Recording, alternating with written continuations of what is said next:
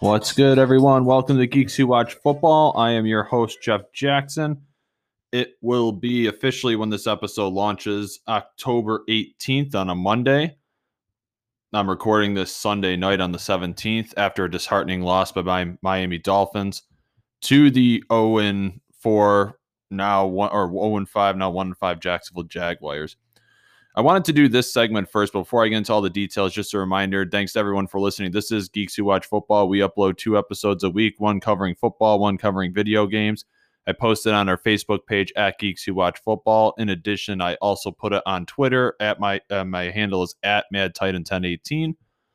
You can also find us on Anchor, Spotify, Apple Podcasts, wherever you listen to your podcasts or audio episodes. I wanted to do this episode first because I'm going to see if I can get Paul in because the Bills play Monday night in Tennessee.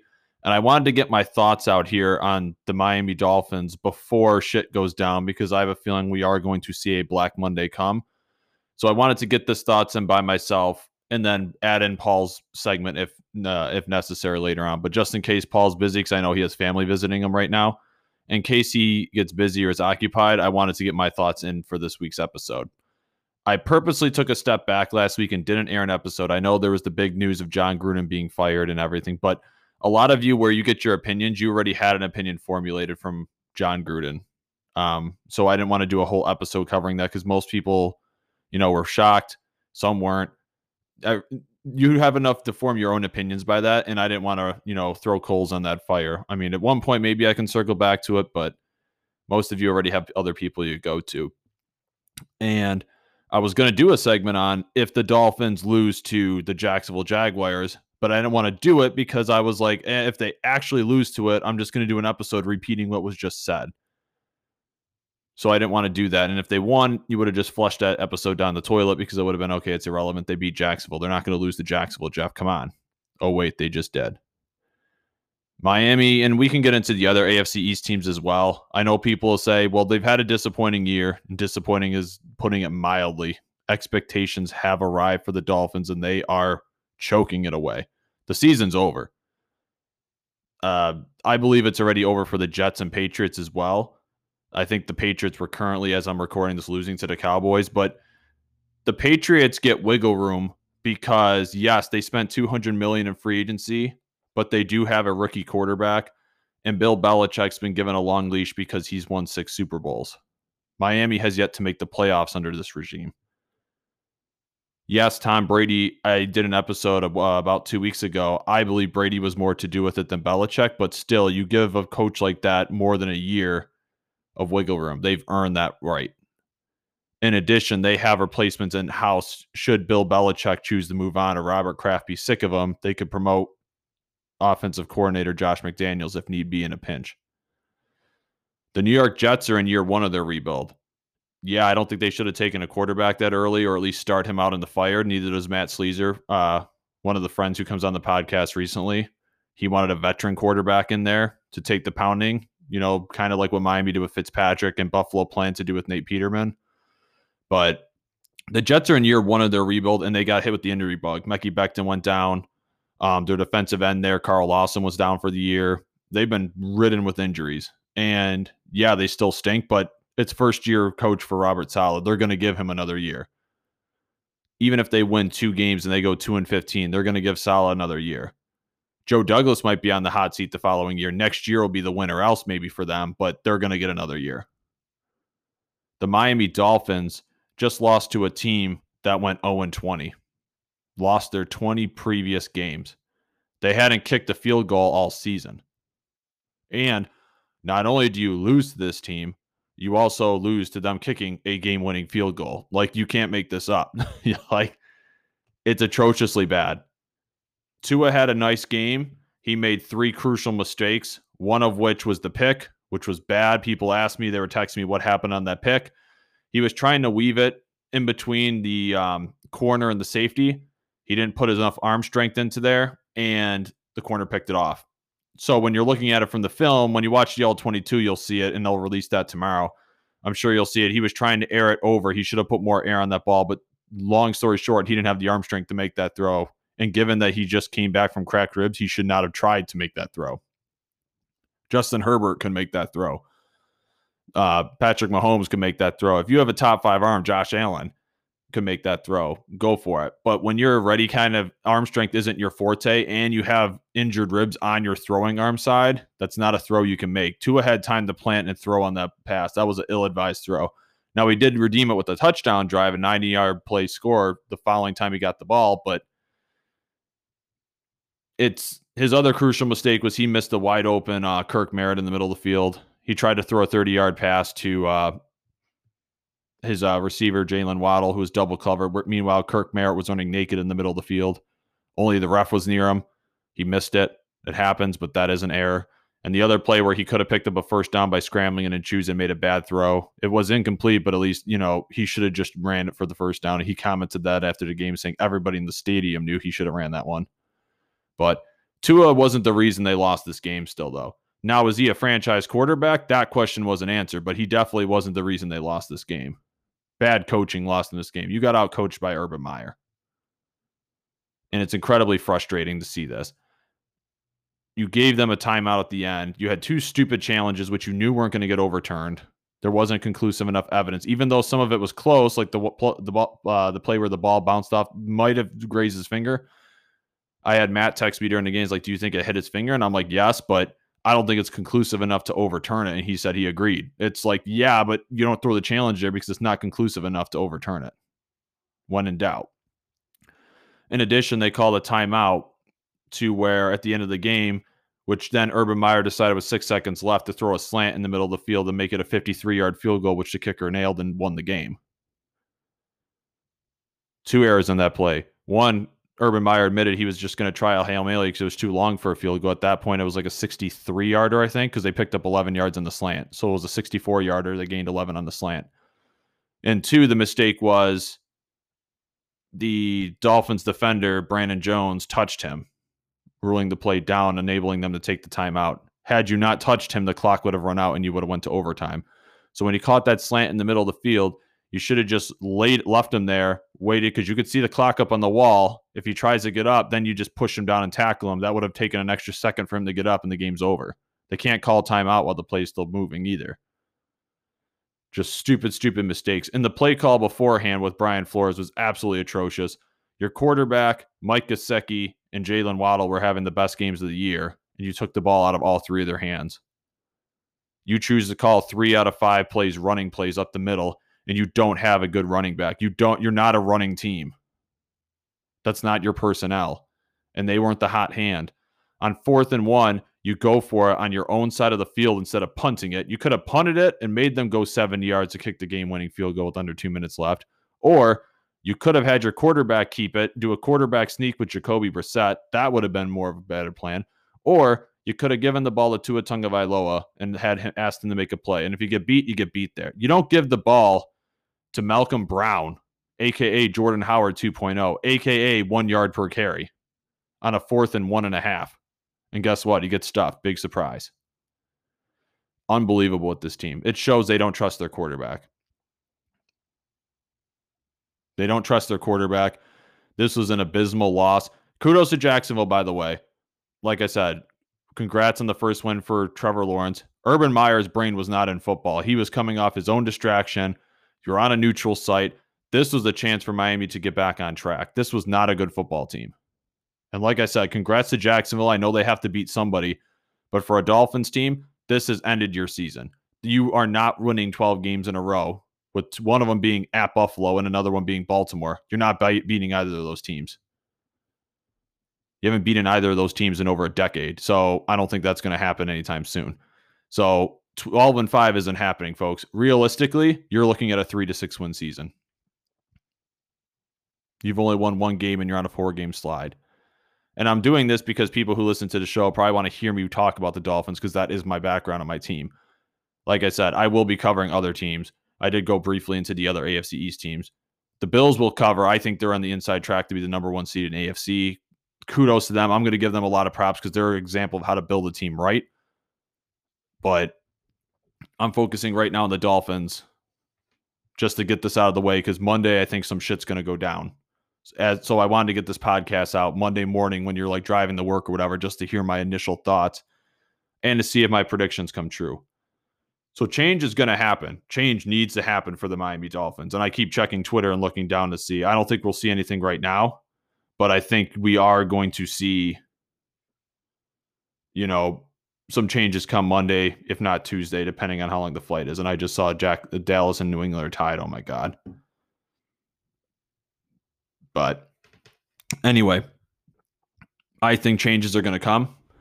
And there's two segments to this. I think what will happen and what I would do. We'll start with what I think is going to happen. I don't think you're going to see either the coach or GM lose their job. And the reason is, one, Stephen Ross is notoriously patient, which is a good thing, but also a bad thing. He's known for holding on to coaches a year too long versus a year too soon. Look back to Joe Philbin, held on to him way too long. Adam Gase, too long. Tony Sparano. I liked Tony Sparano, but it was clear he was trying to court Jim Harbaugh. He should have just fired Tony Sparano the year before and gone after Jim Harbaugh full court press, but he didn't. Anyway, getting back to it, I don't think he's going to fire the coach or the GM. There's nobody on staff besides Brian Flores that's senior enough to be a head coach. They're all basically interim level positions. Nobody's ready to jump into that role. Nobody's experienced. There's no Chan Gailey on your team like last year. There's no experienced coordinator like when the Jets had a Greg Williams. Like, there's no experienced person on your team to take over midway through the season if need be. So, like it or not, they're going to ride with both of them for the rest of the year. Now, do they survive the season in terms of next year? That remains to be said. I think Chris Grier is gone, but we'll get into that. I think as of right now this week, they are going to fire one of the offensive coordinators, whatever the 20 of them are. Officially, there's two co-offensive coordinators, Eric Studesville and George Godsey, with quarterback coach Charlie Fry calling or relaying the plays or whatever the hell it is. I think one of them gets whacked. I don't know which one specifically because I don't know which one's even calling the plays. Only Brian, this is like the big Houdini mystery of every week. Supposedly there's somebody else. Like, oh, 1 week it's Studesville. Oh, it's been Charlie Fry for the first 2 weeks. Oh, they got rid of Fry to play calling. It's really Godsey now. It's way too confusing and cumbersome. They're going to whack one of them. I don't know which one, because like I said, I don't even know which one's calling the plays, but I think one of them gets whacked this week. If I had to put money on it, like betting odds, I would say if I had to guess, it's George Godsey that gets fired. Just because Charlie Fry they'll just relegate and demote to quarterback coach, and that's all he'll do. He won't have any input on the plays or whatever. He'll just be the quarterback coach. And if you get rid of him, then you have to relegate one of the other two to do it.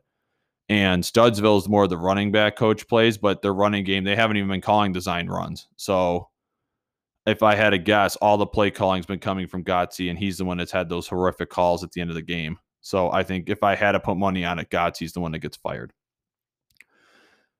I already said no changes in the front office in terms of GM and scouts yet. I think defensively, I don't think Josh Boyer gets fired, but I think he gets demoted to just schematics. I think Brian Flores takes over play calling for the defensive side of the ball. And that's it. I know people are going to be frustrated and say that's all you get for losing to an 0-5 Jacksonville team. I would do more, and I'm going to get into that, what I would do. But yeah, that's my official prediction. I think they're going to get rid of one of the three offensive coordinators they have, and I think they're going to demote the defensive coordinator, and Flores is going to take over play calling. That might not even be an official announcement, but next Sunday's game against Atlanta, you might see Brian Flores with a headset on talking and calling him plays. And also, I think the last bit of it is you are going to see the Deshaun Watson rumors flare up again. I think Miami is going to try to make a trade for him. I'm not saying I would do it, but I think they're going to try to get the deal done this week. If it doesn't happen this week, it's not happening at all. And I'm not saying I would do it. I'm just telling you what it is. Miami's going to get desperate, I think, and make him. I'm not saying it's going to happen because the Texans, it's up to the Texans and it's up to the NFL. The NFL could say, yeah, no, he's going to be suspended as soon as you make him active. And so a trade won't happen. But I think the Dolphins are going to push it. So look for more rumored stories to come out on Monday and Tuesday, especially Tuesday. That's the sweet spot of, I think you're going to hear a lot of rumblings Tuesday. So now what would I do? If I'm the Miami Dolphins, if I'm Stephen Ross, the owner, one, I'm very pissed and I'm drunk in an Irish pub already. But when I get off my bender and, chugging my Guinness and doing a Das Boot, and on the flight home, I fired Chris Grier. He's been general manager of the Dolphins since 2016. He's gone. because GMs right now are at college football games. They are laying their scouts. They are getting evaluations. I don't believe Chris Grier is going to be a part of this organization next year. And I don't trust him to make the evaluation of my football team. The Miami Dolphins are not making the playoffs this year. So from here until the end of the year, you are using this as an evaluation. You are using this to evaluate Tua Tagovailoa. Is he a franchise quarterback? You are using this to say, which of these receivers are we keeping? Which defensive players are we keeping? And I don't believe Chris Grier should make that evaluation because he won't be on this team. Like I said, he's been the GM since 2016. Talent evaluation is not his strong suit and never has been. He's been with the Dolphins since 2010. He needs to go. The problem with this rebuild is the Miami Dolphins put a huge emphasis on the draft to build up their team, which is good. It's solid. It's logic. It's happened. It built up the Bills. It built up the Cowboys of the 90s. It's built up the Giants on their Super Bowl run. It built up the Cowboys when they got Dak Prescott and Zeke Elliott in the same draft. It doesn't work with the Dolphins. Why? Because Chris Grier can't draft. That's the flaw. The process was flawed. I think Chris Grier is fantastic at trading. I think he's fantastic with contracts, setting up contracts, in those type of situations, but he cannot evaluate talent, whether it be free agency or the draft, to save his life. Now, he has attempted to mitigate this by signing Reggie McKenzie and Marvin Allen to his staff, but still, the scouts are still the same. The scouts have been the same for the last 10 years, and those scouts are the problem. It's not just Chris Grier, but I need a body after this loss. And it sends a warning shot to Brian Flores. I personally get rid of the scouting department too. Chris Grier and the scouting department is gone. I fire Reggie McKenzie as well. I only keep Marvin Allen, and I promote him to general manager for the year. And I say, Marvin Allen, you're a well-respected scout. You did great things in Buffalo. Evaluate this staff and let me know what you think. You have this year. No promises to next year, but you have this year. I want to see what your report is. Because my master plan is I want Brian Daboll and I want Glenn Dorsey, the quarterback's coach from Buffalo. So I want Daboll to be my head coach and Dorsey to move over also with him to become my offensive coordinator. And since Marvin Allen was in Buffalo previous to this gig, all three of them have worked together, similar to what Sean McDermott and Brandon Beane were. You would be getting an offensive coordinator, a coach, and a GM all from the same organization, so they would think the same way. And I let them make the evaluation on Tua Tagovailoa. And then for the remainder of the year, you're evaluating the staff and the players. And then next season, you have the chance to bring in your coach and coordinator and let them make the call. And it gives you a full season to evaluate Tua Tagovailoa. And that way, you have a chance to get one of three franchise quarterbacks. Russell Wilson, Deshaun Watson, potentially if he's not in jail, and Aaron Rodgers will all be available for trade. If Tua is not your guy, sell the farm and get one of those three.